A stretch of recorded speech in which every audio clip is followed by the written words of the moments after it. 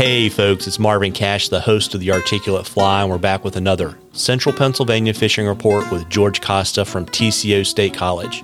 How you doing, George? I am amazing as always, Marvin. How are you today?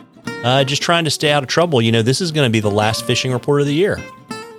It sure is. We're going to take our little Christmas break. I think we agreed on there, but it'll be a fun report because we got our last report, but first big snowstorm out here in Pennsylvania. So that's been a lot of fun for us. Yeah, it looks like some folks got almost 2 feet of snow, and it looks like it's going to stay cold for a while. So what's that going to do on the fishing front? Well, it is indeed. We got, I would say here in State College area, a good 1.5 feet, maybe a little more. All the surrounding streams, pretty much where we're at here, our big four got at least 1.5 feet of snow everywhere. So we got a nice snowpack going on here, a nice cover. Creeks are coming up a little bit from what landed in them, so the temperature on the streams is going to drop this next week for sure. Temps are going to be cold. Fish are definitely going to move into some deeper water, slow down a little bit. It's also post-spawn, so all the fish are, getting in that weird, funky, winter mode that they get into. But I'd say fish deep and low if you're going to fish. Get some patterns, some good nymph patterns down there. And I don't expect the fishing to be stellar, but once they kind of settle into the cool weather routine, they'll get in their winter routine. And my favorite way to fish in the winter when the water's low, cold is stonefly patterns always work good around here. Fish are looking for a big, easy meal, so if you just kind of dredge the bottom in those slower pools, you'll often get rewarded. Got it. And I guess, too, a lot of the springs where the fish go in the summertime to stay cool, they'll actually go to now to be warm, right? Indeed. I was actually just talking about that a couple of minutes ago with somebody about how, fish below a spring, you'll get slightly warmer temperatures. Fish will be a little more active there. That's always a good spot. Spring Creek, of course, has got numerous springs all around it. Some of our other streams do as well. Little Juniata, been fishing great just below some springs this past week.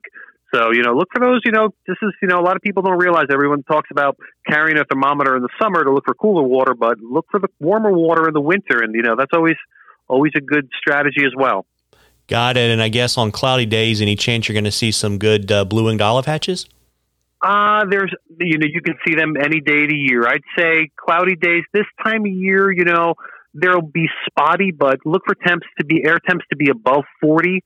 And then, you might spot an olive here and there. Once we get, I'd say about a month from now, end of January, beginning of February, you'll start seeing them a little more consistently.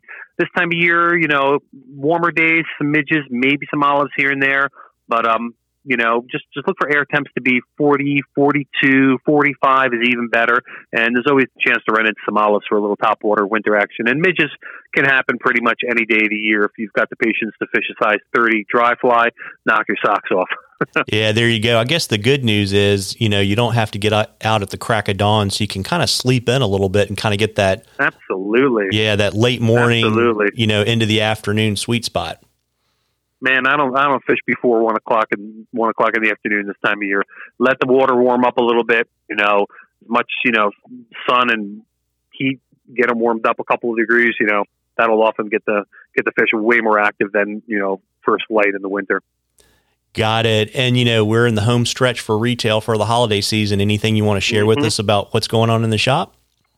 We've got a couple sales here still on the web. Just check out our website, tcoflyfishing.com, for whatever sales we got going on there. We've got another week left. I'd say if you're going to order online or want to call in order to get shipped to you, get it done in the next day or two, because shipping is going to be tough within the next week to get it to you by Christmas. You can always get a gift card, though. So that's always fun. And, any questions, just call us here at the shop, and, we'll walk you through whatever you need to know to get some gifts for that fly fisher person in your life. Yeah, and I assume barring any more snow, you're open kind of regular hours. I would assume you're closed. I know you're closed on Christmas Day, but I assume you're probably closing early on Christmas Eve? Yeah, Christmas Eve we'll be here at 9. We'll close up probably about 3 o'clock on Christmas Eve. Christmas Day we're closed. Other than that, we're open, rest of the year, normal hours. New Year's Eve will be closed on the early side. New Year's Day will be closed, but we're here 9 to 6 pretty much every day. Well, there you go. Well, listen, folks, I want you to have a Merry Christmas and a Happy New Year, and we'll talk to you in 2021. Merry Christmas, George. Hey, happy holidays to everyone out there.